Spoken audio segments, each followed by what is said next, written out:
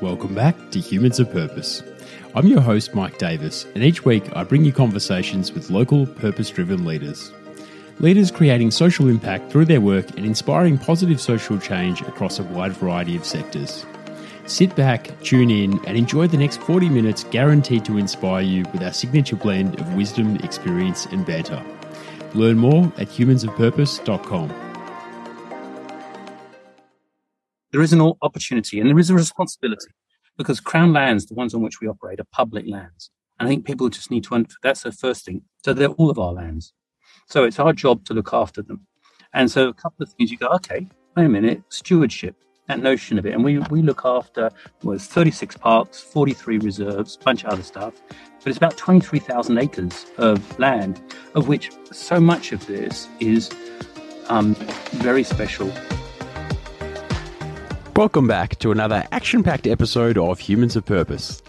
First off, a big thanks to our major sponsor Neon Treehouse for all their amazing social media support.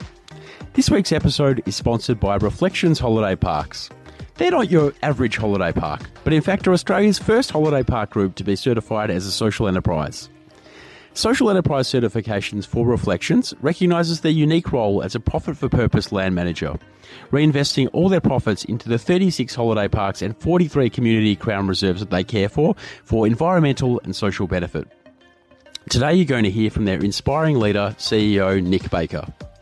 If you want to partner with Humans of Purpose to promote your organisation, products or services, we do this just a handful of times each year to cover our operating costs and are open to just 2 more opportunities of this kind for the year. This is a core part of our social enterprise model that enables us to continue to provide you with great content totally free each and every week. To learn more, just check out our range of promotional packages and the new partner inquiry form in our show notes and we'll be in touch. This is a great chat with Nick, who's had a fascinating career to date, and this is also perfectly timed given my recent discovery and growing relationship with nature. I have massive respect for what Reflections Holiday Parks are doing as sector disruptors who are providing an incredible opportunity to stay in stunning natural locations, whilst also contributing to land conservation and strengthening First Nations rights. If you feel like staying somewhere that cares and invests in nature as much, if not more than you do, then Reflections will show you a wonderful time at any of their stunning 36 locations across the country. I hope you enjoyed my conversation with Nick as much as I did. Nick, absolutely thrilled to be here with you today. Where do I find you on this lovely Melbourne day? So I'm up here in Hardy's Bay is where we're staying in a house we rented up here, and I'm getting out of the house and working in a co-working space this week. So up in here in Umina. Fantastic. Well, I love a bit of an interstate conversation. We're both in co-work spaces. We're both escaping our families, which sets the tone perfectly, I think, for a nice relaxed chit-chat.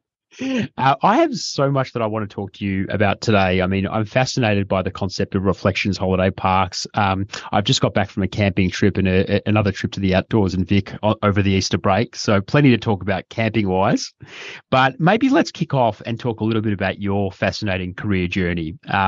Take us back as far as you like. And when I say career, I'm also talking about the life journey because I think they're a bit inseparable these days. So perhaps, coming up through marketing, travel, tech. There's so much to explore. Start us off wherever you'd like to, and maybe then we can touch on and get into detail around Reflections. Right. Okay. Well, I think probably a good place to start is after I graduated. So I graduated in hotel management and marketing, and that was sort of born out of working in some hotels, being a porter and working in kitchens and all the kind of stuff you do when you're young. And when I went to work summer camps in the US, I was sort of teaching sport, whether it was kayaking, windsurfing, track, rock climbing, those kind of stuff. And I really got into that whole sort of outdoors side of it. Little did I think that I would be later going back into this because my view after that was, well, I'll probably go into hotels and do all that. But I did that for a couple of years, hitchhiked up and down the US and did a whole bunch of stuff there, which was great fun. And then went into restaurants and restaurant management for a bit, and then started just sort of progressing my way through hotels. And it was a very sort of rapid one. In those days, it wasn't so much of a path. It was just like, okay, this is an opportunity. I want to try this new skill. And something I still recommend today is you can devise your own skills by going to different places, taking on different things and different learnings in different environments, because I think one of the themes of my career has been different environments different learnings at each point, and then seeing if they sort of generally splice together, but no absolute crystal clear direction, only this journey part of it. And I think that's key. So I did that for a bit, and then opened up a hotel, brand new hotel, for an international company called Renaissance, which is part of Marriott now, in Brighton, which was fascinating, to a big 5-star hotel opening. And while I was there, I was running rooms division, which is sort of reception, housekeeping, porter, concierge, all those kind of functions. And the GM kept on asking me about the rates, and kept on asking me about why we weren't performing as well as we could be doing, and all these things. And she was really sort of on my case. And so I said, well, I don't understand why you keep asking me. We've got a head of sales and marketing. And she said, well, she's leaving. I said, well, why are you asking me this? She said, well, I'm going to come back on Monday from the weekend, and you're going to be the new head of sales and marketing. I went, what? And so it was like, okay, this is a bit of a baptism by fire type of thing. And that's when I was. And that's when it sort of started. And a year later, I was moved out of there to Hong Kong. Wow. That's some little capture of a journey right there. So you basically, and I love this, and sometimes I think about the Mike Tyson quote, everyone has a plan until you get punched in the face. And it sounds to me like that was a bit of your punch in the face. You're going to be the head of marketing next week. Yes, it was. It was like, holy crap. And so I went back and sort of started reading up on all this stuff. And then I got right into it. And I'm sure I made dozens and dozens of mistakes, but I was allowed to make those. And that's one of those things that's so important, having a boss that understands that you can make some mistakes, and just constant learning, constant sort of, where can I find information? And again, in those days, it wasn't as easy as it is now. So it meant books. But it was really valuable. And like anything else, if you just open your mind and ask questions, you'll find the answers. Nick, that's so well said. And I really like your generalist approach and how you've just sort of gone along, followed your passions, and, you know, you didn't have a journey mapped out, much like many of us today. I think it really is about following where life takes you rather than having an intentional plan sometimes. Oh, I agree. And in fact, almost to the point now, I much prefer hiring senior people in organizations that haven't got some linear track, that have gone off and done different things during their careers, that haven't, that have challenged the orthodoxy of what they might see as a constructed path for that, and said, I'm going to have a bash at doing this. And I think it's almost also one of the other things now is everyone has side hustles, and you can get some really good experience from people that have little side hustles and how it helps to mold their central theme. So Yeah, no, that's really well said. And I think even that idea of a side hustle, I mean, I just have this worry, I guess, that people tend to pigeonhole other people as my job is who I am, is what I do. But people do a myriad of things. And, you know, I think it's just really interesting to sort of dive into, outside of a job, what is a person's total sphere of enjoyment, influence and existence? Oh, totally. And these days, when, obviously the nature of this particular podcast is about purpose, is that construct about what else drives you outside, and trying to understand people's motivations, and why they're doing a particular role and why they've done particular things is really important when you're starting to build an organization. And with Reflections, it was a case of rebuilding an entity that was there and reshaping it for the next stage of its journey, and required very much people's ability to be curious and iterative. And those are two things that I find a great requirement for and looking for people, is that insatiable curiosity, that ability to iterate and think on the run, and show that they've done that during not just their work stuff, but often life.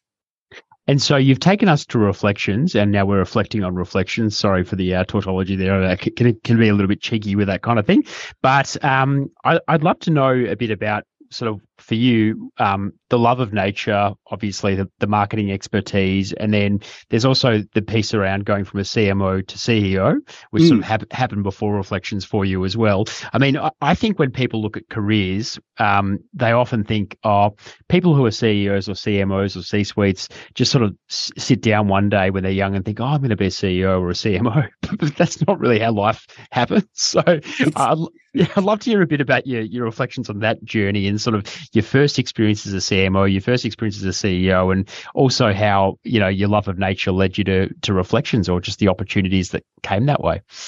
I think the way that it sort of started was when I was transferred so I went out of the UK, went to Hong Kong, was working in China and areas around there for a bit, and then got transferred down to Australia. In fact, a little funny anecdote for that is I was meeting up with a VP one Thursday, and he said to me, "When you go down to Sydney?" Now I'd already been traveling around and been different places to help out with projects and what have you. I want to go to Sydney, so I went, "Yep, sure." We'll do it. A week later, I said, okay, when are you thinking? And he said, I think in 2 weeks' time. And I said, okay, fine. So I went away, thought about it, and was, planning to this group. I said, okay, this is what I think you want me to do. I'm just going to check. And he said, no, you're going to live down there. I want you to take over the sales marketing of these properties down there. I went, well, wait a minute.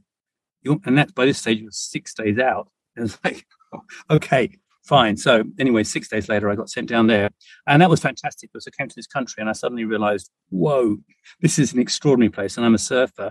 So it was like, how good is this? Not having to put 5 millimeters of wetsuit on every time I went into the English Channel or down west. And I thought, this is a great place. And so I was doing that. And then Grant Hunt, who was the CEO of Ayers Rock Resort, which then became Voyages, had said to me, look, I'm interested in doing this Ayers Rock. We've got this project out here. We're looking for a CMO. And so I joined then, and that was really that sort of first part about nature that really started to fuse together loves and interests of mine, hiking, surfing, camping, all that kind of stuff, climbing, and brought it together under that. And then we developed that whole business around that notion of experiential side of tourism, that it's more than just a room. And hotels are quite narrow and defining in that they're just mostly rooms, and that's all that they do. Whereas the kind of experiences that I want to do is help people get out and really find what I found, which is the powerful impact that nature has on people. I think it's an incredible notion, and one that I've actually discussed with a friend who's in the mental health space. Interestingly, the idea of not just going on a holiday, but going to a place where you can be on a holiday, but also connect deeply with nature and experience all the benefits and upside that nature has to offer. Well, you know that now it's prescribed. It started off in Scotland and then went to America, where there's health services that are now prescribing time in nature. Yep. As an antidote. And I think that's part of it. And in Japan, you've got this notion of forest bathing, where you go out and there's science based behind this in terms of negative ions and a whole bunch of other things that you can get from it. So it is factual. And, I remember going back to summer camps when we'd have kids that would come out from inner city New York. So we worked in a YMCA camp, and this was up in Connecticut, and they would have had spent little time in outside in green spaces. And just the fact that they first go there and they first start understanding a little bit about it and breathing it in, it's a wonderful way to connect. And I think part of the downstream impacts from COVID and the forced indoors nature of it was that reconnection with nature. And I think people just wanting that space, and perhaps I'm hoping another impact of that, or a secondary order effect of that, is people values nature more, and hopefully that'll lead to trying to deal with some of the big crises that we're currently dealing with. Yeah, Nick, that's a fascinating reflection. And I think that's very consistent with what I'm hearing from a lot of people I speak to on the podcast, colleagues and outside, and particularly myself working in the tech social enterprise space. I mean, I just say to people whenever they want to meet, my preference is, can it be on the phone or in person outside? Because I don't want to be stuck behind a screen any longer than I have to be. But I've also noticed as a sort of post-COVID, or maybe just a life situational thing, as I get a little bit older and got a kid now, that I just would like to be outside doing things whenever possible. Yeah. I think, and there's a lot, as there's research that's come back, the Caravanning Institute have done, which shows people connect more. And there's something that one of the projects that we want to do this year is a project where we want to put up a tent in every single one of our parks, and this tent will be fully stocked. It'll have beds and in it fireplaces, and invite people that are less fortunate to be able to come and spend time together as families, particularly families in distress, because there's that notion that when you go out camping, everyone has a job. Everyone has to do something. They put this up, they fix this, they're in this or outside of it, and they're in nature, and they're in something that on one side can be a bit of stress. This is not my usual room that I live in. This is different, but that is a good way to help people connect, and it's a different way for people to see the lens of where they are in a different way. And so I think that powerful notion of nature and its healing impacts is so true.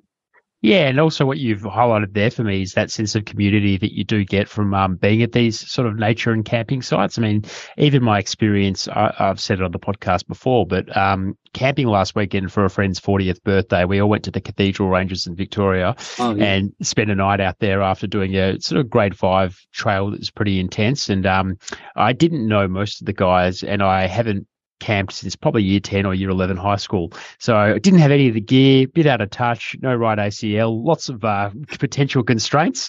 But I hired the gear. I went out and did it. And I was amazed at just the camaraderie and the support and people coming together around nature. And one thing that stood out for me, Nick, and it's a bit off topic, but just a special moment around connecting with nature with friends and family is that I ran out of water on the second day, and we weren't camping near a natural water source. So we went for a bit of a 10-minute stroll to sort of try and find a creek, which we ended up finding. And we collected 4 litres of water using a bladder for the rest of the group and for myself. And thankfully, one of the guys at the group had one of these beautiful cleansing tablets to use for that water.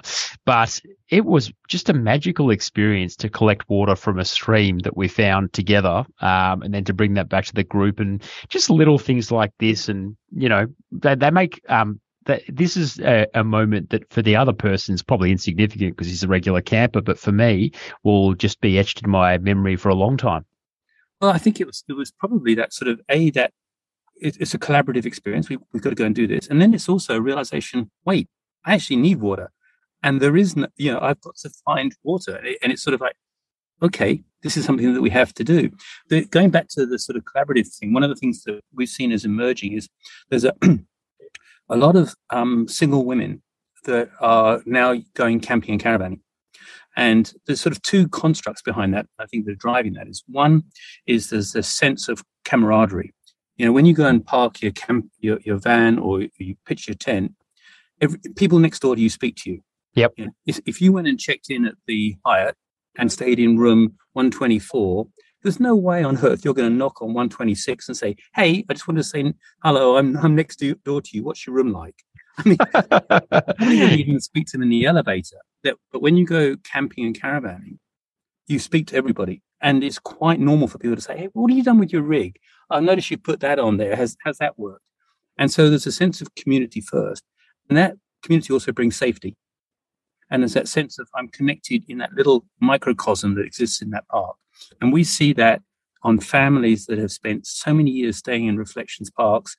We actually had somebody that I think this year they celebrated their 60th summer holidays in one of our parks up at, where was this one? I think it was a terrace reserve, Brunswick Heads. And they'd stayed there. And you just go, how incredible is that? That's amazing. Nick, I mean, sometimes every now and then a concept in life, business and enterprise sort of pops up on my radar. And I just think to myself, how did this not exist already? And Reflections Holiday Parks is certainly one of them. I mean, the idea of a business that runs as a social enterprise where people can have that experience in nature, they can stay somewhere beautiful and pristine in the environment, they can have a sense of community and a real experience, but then knowing that the profits of that experience goes back into caring for the land and for caring for that local community.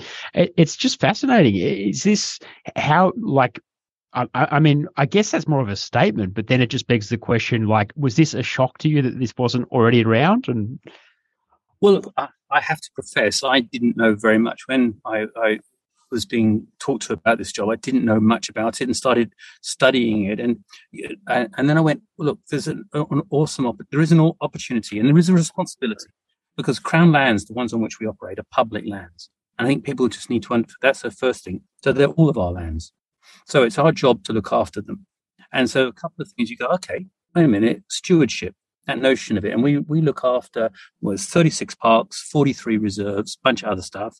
but it's about 23,000 acres of land, of which so much of this is very special and protected. It'll have native title issues, it'll have tidal inundation issues, it'll have climate change impacts, it'll have dams that go from 90 to 1%. It'll have all kinds of things in it. And we've got to look after them, the stewards for that.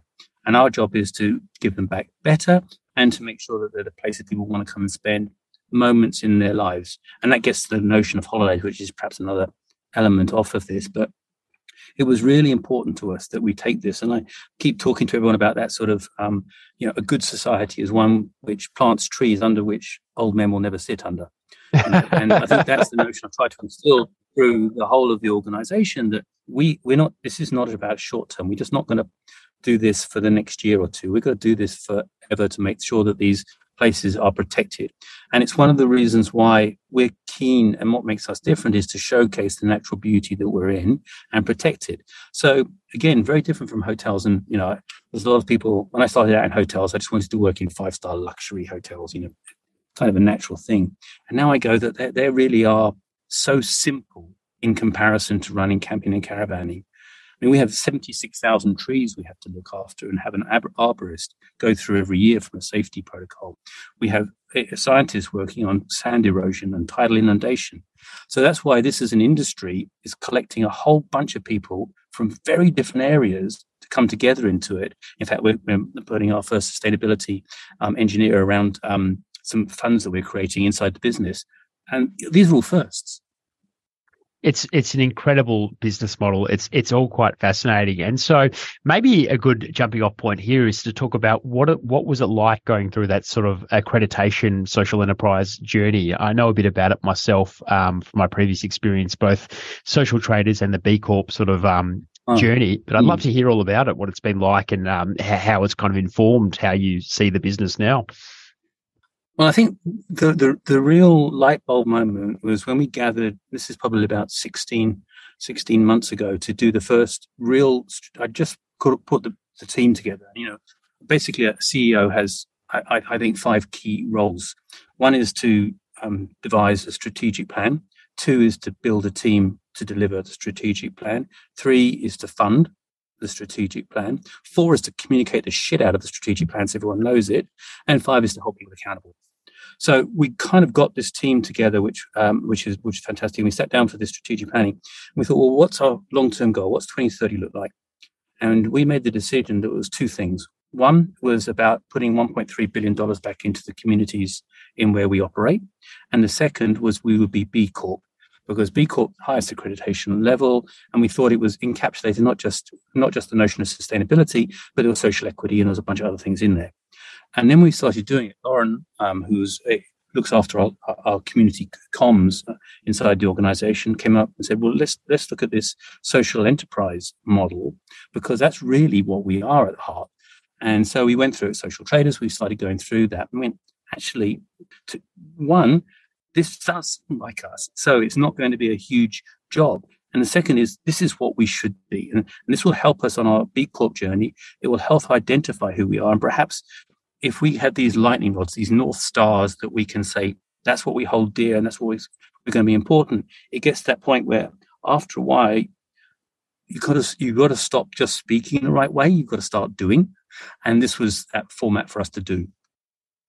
Yes, look, there's so much to unpack there. And first, I just want to say your encapsulation of the CEO role into those 5 key functions is something I'm going to have etched at the back of my mind for quite a while now, and certainly going to be chatting to my CEO and he's just making sure he's ticking all those boxes.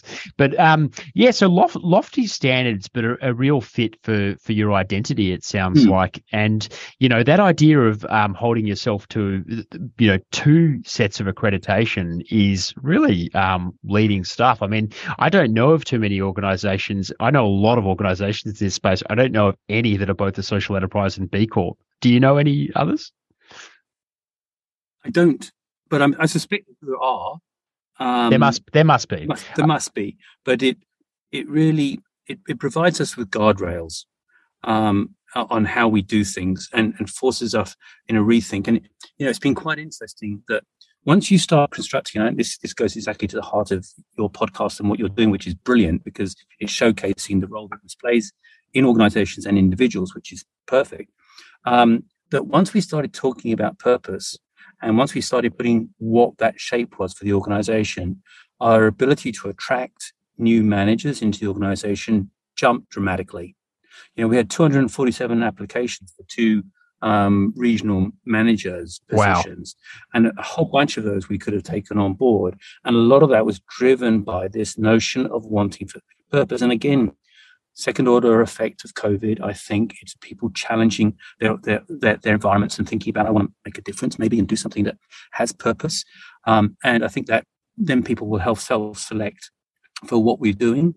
Yeah.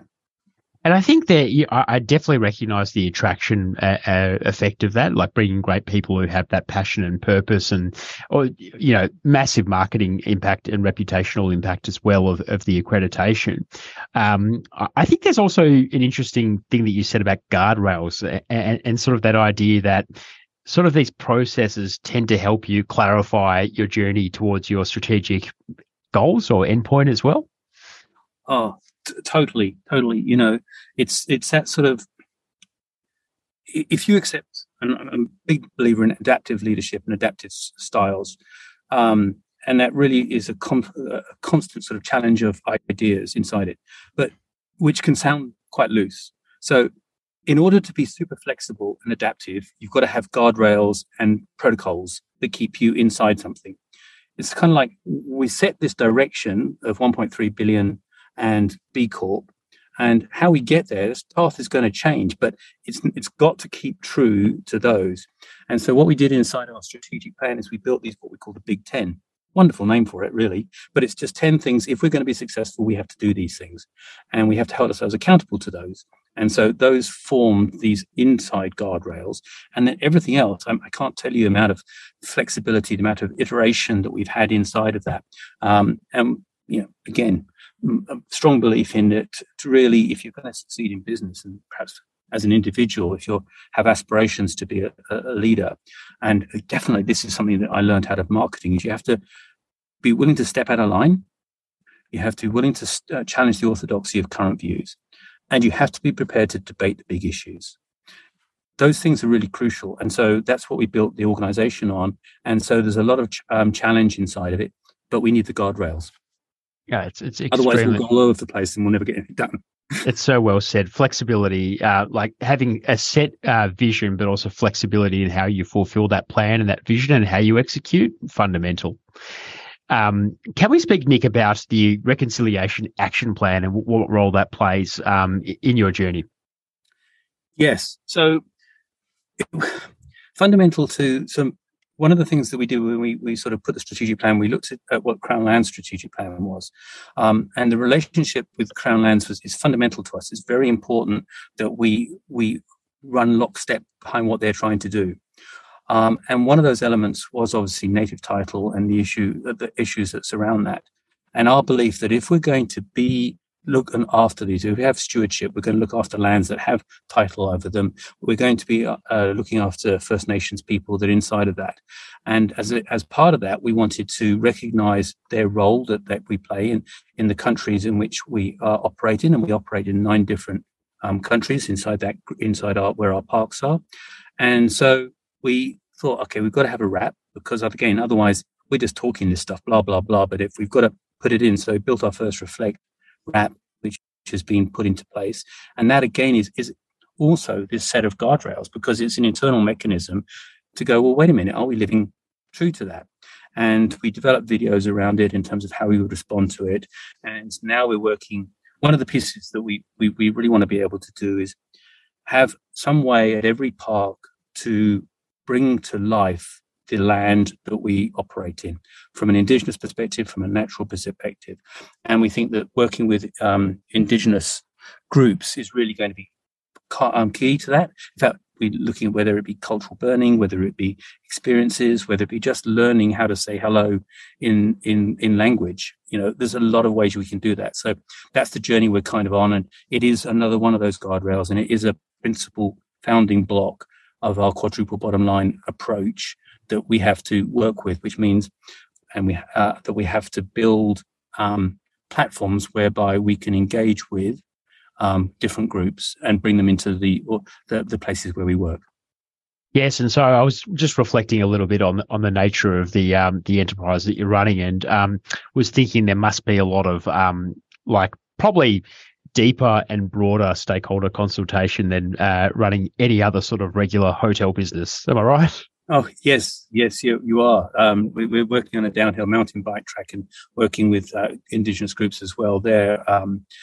So yes, there is. And again, that, it's about how do we shape those, and how do we recognize that, and how do we begin those conversations? And we are on some very special places whereby there is there is a lot of protection and areas that we've got to work together on. But and you can see that as a bit of a hindrance. But you've got to, again, go back to the notion of stewardship and ownership and all those other kind of things, and work with it, and realize some things are going to move faster and slower. But really, I think in today's world, a lot of people that are coming to our parks really would love to know more about, well, what's this plant used for? What's the name that's given to it? What's the history behind where we are? That's, again, this is not what you're going to go and stay in an apartment or in a hotel with, but when you go camping, it seems right. Absolutely. Really impressive, your approach there. And I think, so important as well how we have these conversations, and that they're ongoing too. So we often talk in this space about consultation versus co-design versus the ongoing consultation or human-centered design. And it's very pleasing to hear that, this reconciliation action plan and the consultation and discussions that you're doing really are iterative, ongoing, dynamic, and flexible too. Yes, and the more we get out into things like tracks and trails, which is an area we're working in, and also an experience that we're putting in at Lake Keep It, which is beautiful up near Tamworth in Canada, which was a night sky dreaming concept, and we're going to be hoping to building these sort of luxury glamping tents around this, and then also working with some First Nations people that are out there that really have a night sky dreaming story. And we want to provide a platform for them to tell the story. And kind of we want to almost do it such in a way that it looks at what the sort of Western mystic cosmos version is versus the local cultural version is, and try and bring those in some kind of place. And of course, it's out there in Big Sky country, which is just amazing. No light pollution. It's just beautiful. Again, the benefit of us having like Lake Keep It, I think is probably on about 1,000 acres of land, probably more than that. So we have space, and that's really, really the way to be able to bring things together. And so, Nick, on the wonderful, beautiful sites you've got, I was just on the website earlier, just sort of playing around with some dates and having a look at some of your sites. And no doubt I'm going to book one of your vacations very shortly when I can find some time off work. But you've got a range of options too. So it's not just tent camping, you've got glamping, you've got caravans. Talk us through the options that people have got when they choose one of your beautiful sites.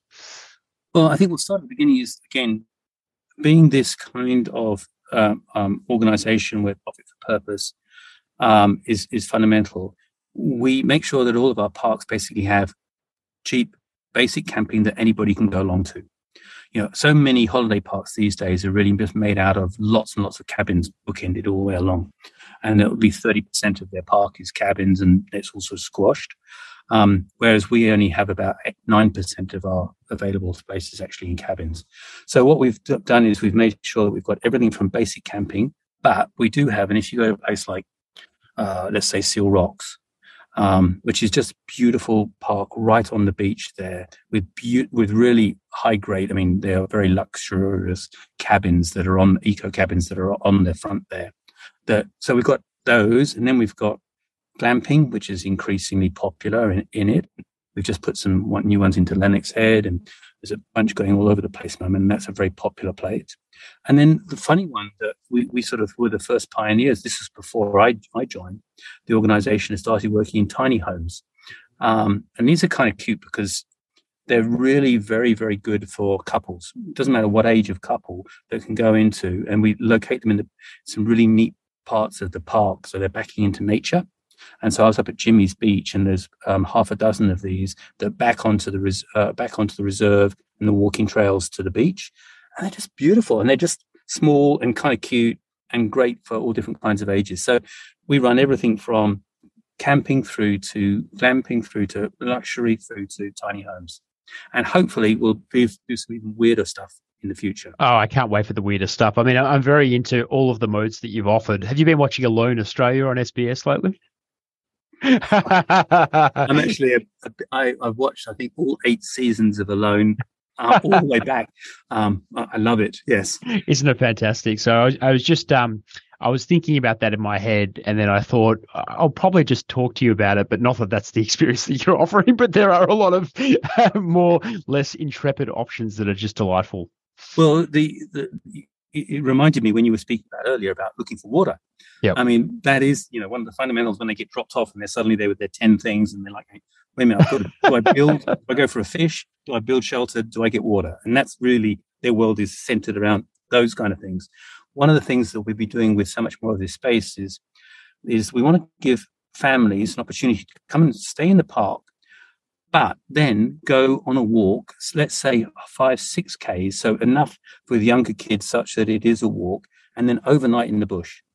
So love it. It's not scary. They can go out and they can just overnight. There'll be some form of drop toilet or something there. So it's not completely primitive, but an opportunity to have their first tentacles. And wouldn't it be great if that is, for some young kid, it's their first experience and they go on to a life of love of nature and camping as a result of being able to have those little mini excursions out of the park into places and just stay with their parents for one night under the night sky. Nick, would you do them a kindness and allow them more than 10 items? Yeah, we'll do that. That's very good of you.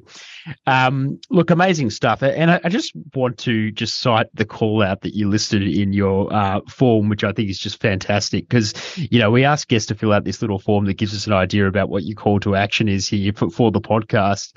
And you've said, we want people to think of our organisation as one that gives a XYZ about nature and what we do, to think of Reflection Parks as wonderful places to connect with nature, to not forget the importance of holidays. So for me, that is just such a nice summing up of everything that it's about. It's about getting elemental. It's about reconnecting with nature. It's about community. It's about also, as you say, rightly, profit for purpose. So having an experience where you can connect with nature in a way that contributes to nature too. Well, thank you. Yeah, look, I am memories and moments are just so fundamental to people's lives. When you look back and you go on these things, and holidays are just a keystone of that. You can remember the months and months can go by without you remembering a single thing. But holidays are not. They're unique little moments that bring together families or friends or you as an individual. And when you do that in nature, there's almost like it shines a brighter light on that. And the memories are burnt into you stronger because of that. And those are things that you take with you and form those little wonderful spots in your life where they've got this, it's a shitty day, but I remember this holiday, or I'm planning this holiday and this is going to be great. And we're going to, get out and do some stuff. And so creating those moments, and we take it seriously about, and we one of the things we set ourselves a challenge is to be the best at hello this year. It's in our Big 10. And so how do we do that to make people feel so welcome when they come here that it starts off in the right way? And moments in holidays are just fundamental to, they're like water to people's lives. Oh, Nick, music to my ears. And I must say, as a new dad of a 10-month-old and with my wife, and sort of trying to share those wonderful memories and really building memories, with Marlo that he hopefully remembers as he grows up, or at least we remember and can share with him. It's just the whole name of the game, isn't it? It's just so important. It is. I mean, I've got a 16-year-old, and one of the things that we did amongst dads, I remember this when he was in year 3, is we got a group and we had this sort of dads and lads camping trips. And we'd take away all of our boys and we'd go camping once or twice every year and do that. And we still do. And it's a great way for us to connect with our kids, boys and girls now, and just go away and do stuff with them. And, camping is one of those places where you can learn to ride a bike, go in a boat for the first time, get muddy, get wet, build a fire, cook something. It's the way to do it. And those are the moments. And you'll find that with Marla, your 10-month-old. Oh, look, it's fantastic. You're speaking music to my ears, and I'm sure the audience listening today can find a lot of wisdom in this and a lot of great things to do next too. So on that, thank you so much for being with me today. It's been inspiring, fascinating, and really just so many great things to do next. Where can people connect with you, learn more about your work, learn more about Reflections Holiday Parks, and if you've got any other suggestions of how they can connect and also what to do next? Well, okay. So obviously reflectionsholidays.com.au is our website with a whole lot of stuff on there. And it's not just about it's not a place just to go and book your holiday, because you can do that there, obviously, but it's a place for inspiration. It's a place for, hopefully you'll see photographs. I mean, and again, you can follow us on Insta or Facebook or any of the other ones. And a lot of our parks do that very well. But it's a place to get some ideas about where your holiday is and what you want to be able to do, and just hopefully see how we've put these experiences together to help you have the best time you can do when you come to one of our parks. Wonderful, Nick. Thank you so much for being with me today. It's been a pleasure. Would you hang on for a second? We could have a little debrief.